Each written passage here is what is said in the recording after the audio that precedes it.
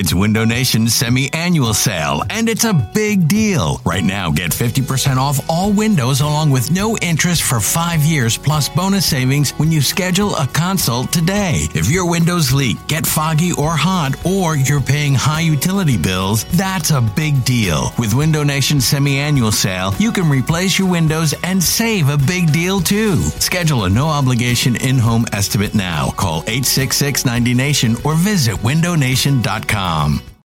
It's the most anticipated WNBA season in history. And you know what that means. Court is back in session. Welcome to Queens of the Court, an Odyssey original podcast. I'm your girl, Cheryl Swoop. And I'm Jordan Robinson. All WNBA season long, we'll be bringing you interviews with star athletes, analysis on your favorite teams, and lots of hot takes. Order in the court. Follow and listen to Queens of the Court on the free Odyssey app or wherever you get your podcasts.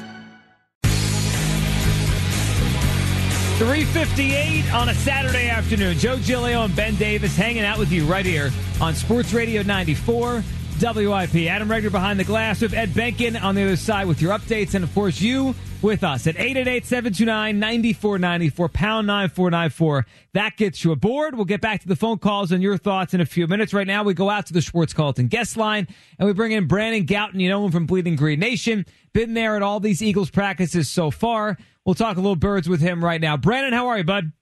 Doing all right. Happy to have you with us here. And so today was the first day, right? It felt like, at least for me, the first day. When they start putting the pads on, that's when it starts to feel a little bit more real. Your thoughts, kind of an overall perspective on the team so far, Brandon, and then we'll get into today. Camp so far, how do you feel about this team, a week in or so? Well, you're right, Joe. The action starts today really when the pads go on. It was a long practice. I think they went about 3 hours, so it was hot out there. It was humid. Excited to finally being able to actually pop each other a little bit. Obviously not tackling to the ground, but things are picking up physically.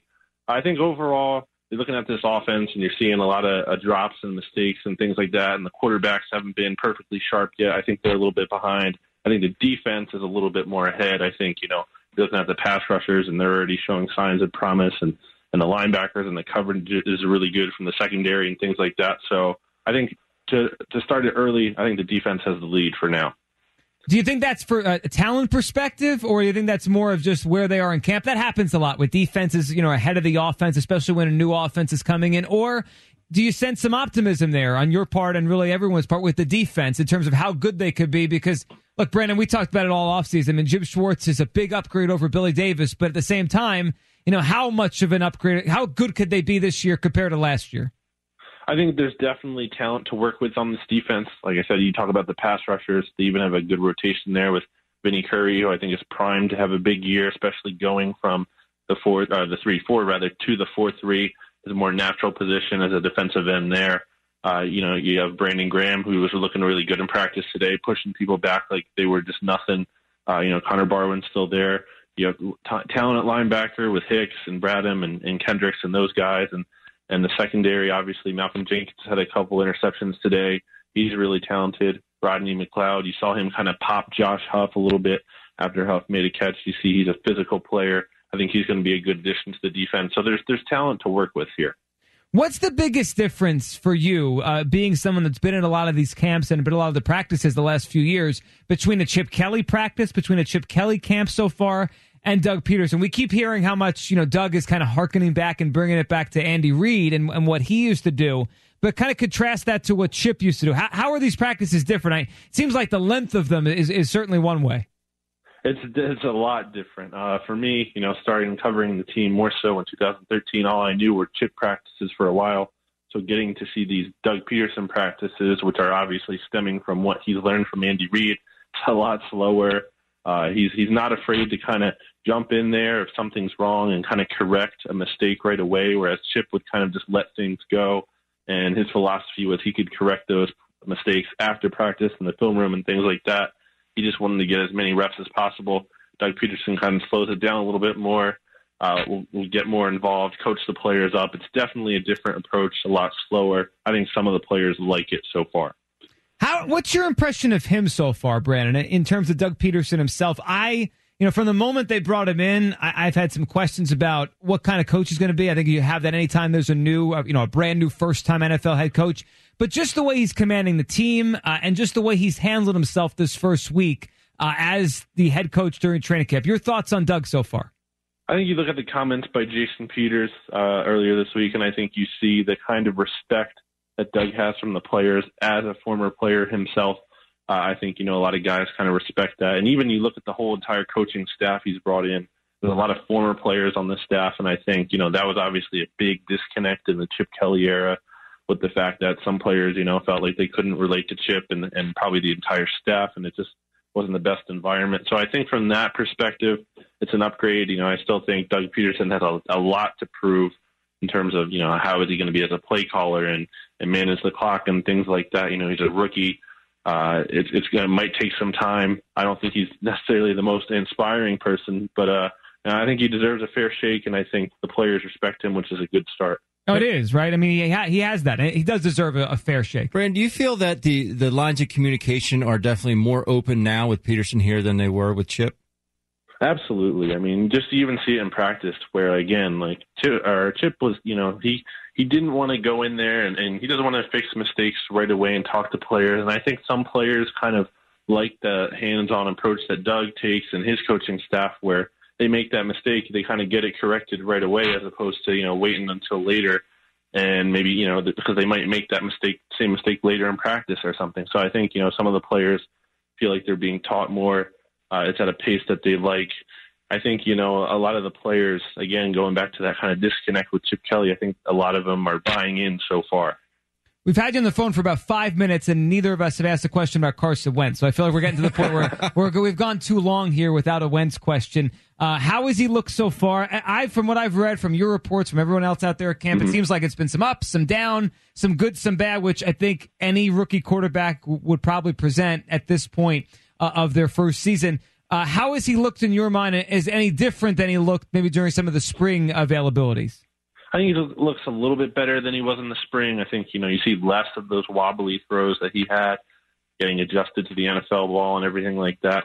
I think there's moments, like you said, there's a lot of highs and lows. You see times where, he's a rookie and he makes a mistake and he underthrows a pass or the accuracy isn't good. Or sometimes there's just times where he's working with these undrafted free agent receivers and he's just not even on the same page with them. And he's working through things like that as he learns the offense, which is only natural. But there are also times where Carson Wentz will make a throw like he did today, 50-yard bomb to Josh Huff. And you see why the Eagles traded so much to get him, and you see his talent, and you see him run around the field, and because he can scramble out and he can step up in the pocket, he's really mobile. So there's times, where you see the highs and times where you see the lows as well. What would you say overall? I know it's early yet, but what is his best trait or weapon? Is it to me the downfield ball? That's definitely not only just being able to throw that, but also just being willing to throw that. I mean, you look at Sam Bradford and a lot of his passes, even in practice, he's always tempted to go short. And, while sometimes that's the smart play and not trying to force things, I do like how Carson is aggressive. I think, in the NFL, you really need to attack down the field at times and look for that big play. We obviously saw the Eagles have a lot of success with big plays under Chip Kelly in 2013 when they had one of the best offenses in the league. The Eagles obviously don't have the kind of skill players to kind of make those big plays on the same kind of regular basis. That was a historic season, but I think, you look at Carson and his ability, and not only his arm talent, but just the mentality and the aggressiveness to go down the field. Brandon, what about Sam Bradford so far in this camp? And we heard some stories he put on some weight. I mean, look, I've never been a Sam Bradford fan or supporter, at least not, since his NFL career started going the wrong way. I did like him way back in the day in college. But I think to be fair to him, there's a segment that could be said that, look, he was coming off the injury last year, didn't have an offseason to train, second year back from this particular knee injury, the last one, that he could be better this year, could be in a better physical condition and maybe be a better quarterback. How has he looked physically to you the second camp you're seeing him? Definitely a lot better than last year. He entered camp last year coming off a spring where he really didn't do too much. So he's completely healthy. And I do think, that you have to kind of think about that and be like, all right, this is his first off season in quite a while where he's actually able to, lift weights and train and actually get, into the playbook and take reps instead of having to just rehab But at the same time, obviously, not only do we not feel like he's the answer at long term, the Eagles clearly feel the same way, and that's why they drafted Carson Wentz. And so it's kind of a weird situation. But I think so far in camp, Bradford probably looks the best because what he can do too, and he has the talent to some extent. But I think it's really only a matter of time until he's not in there. We're talking to Brandon Gouton of Bleeding Green Nation about Eagles camp. Brandon's been out there covering these practices. The Eagles put on the pads for the first time on Saturday. And Brandon, as we look forward here with what you've seen so far and kind of projected out to the rest of the camp, who's been a name or two that's kind of stood out to you that maybe we don't talk about much here or haven't yet, but will over the next couple of weeks? I know Jalen Mills is a really interesting name that keeps coming up, and a lot that I've read. His green hair was a big thing the first day of camp. Has he looked as good as maybe some of the headlines have made him out to be so far? That's exactly the name I was going to, Joe. So, good setup there. They're calling him the Green Goblin. He has that neon green hair, and he sounds like he's planning on keeping it. And, so far he's looked really good. Now, obviously, a lot of these practices prior to today, they were all, no pads. And, earlier in camp, a lot of just rookies, mostly rookie wide receivers who haven't even been looking that good. So it's not like he's had the best competition either. But for what he's been able to do, he's active every single day, breaking up passes, getting an interception, just making plays in general. You don't see too many wide receivers making catches on him.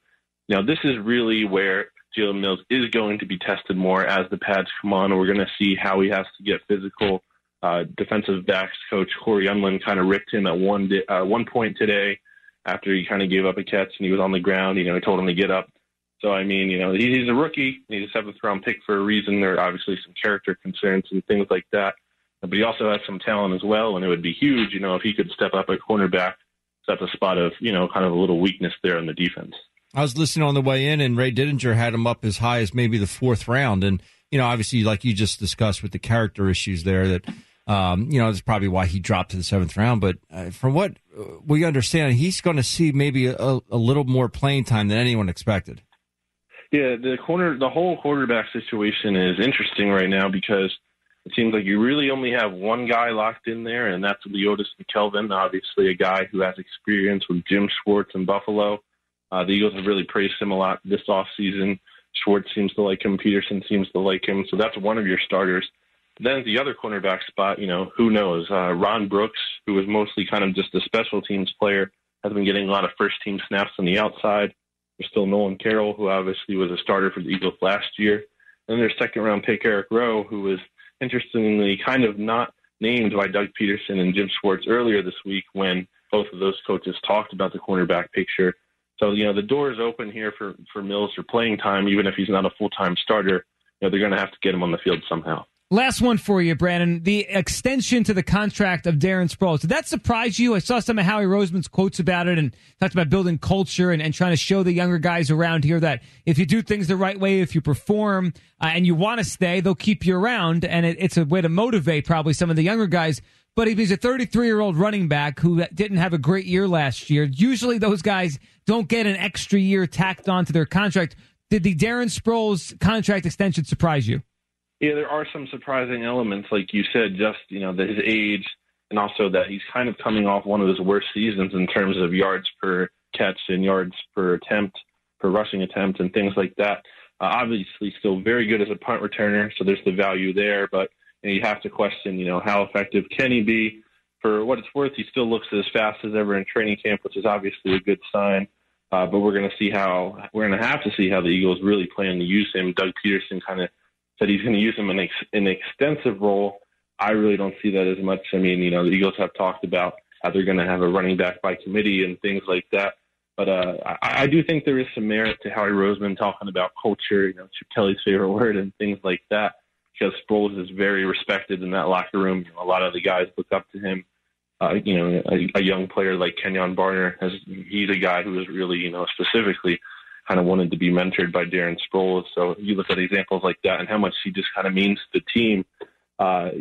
It follows the pattern of what the Eagles have done earlier this offseason with keeping guys like Selleck and keeping guys like Jason Peters. It just seems that's what they want to do right now. It certainly does. Brandon, appreciate a few minutes here. Always enjoy the coverage, and we'll catch up again soon. Take it easy, guys. Thanks, Brandon. There he goes. Brandon Gouton of Bleeding Green Nation. You can check him out there. He's always streaming video or putting up posts from Eagles practice.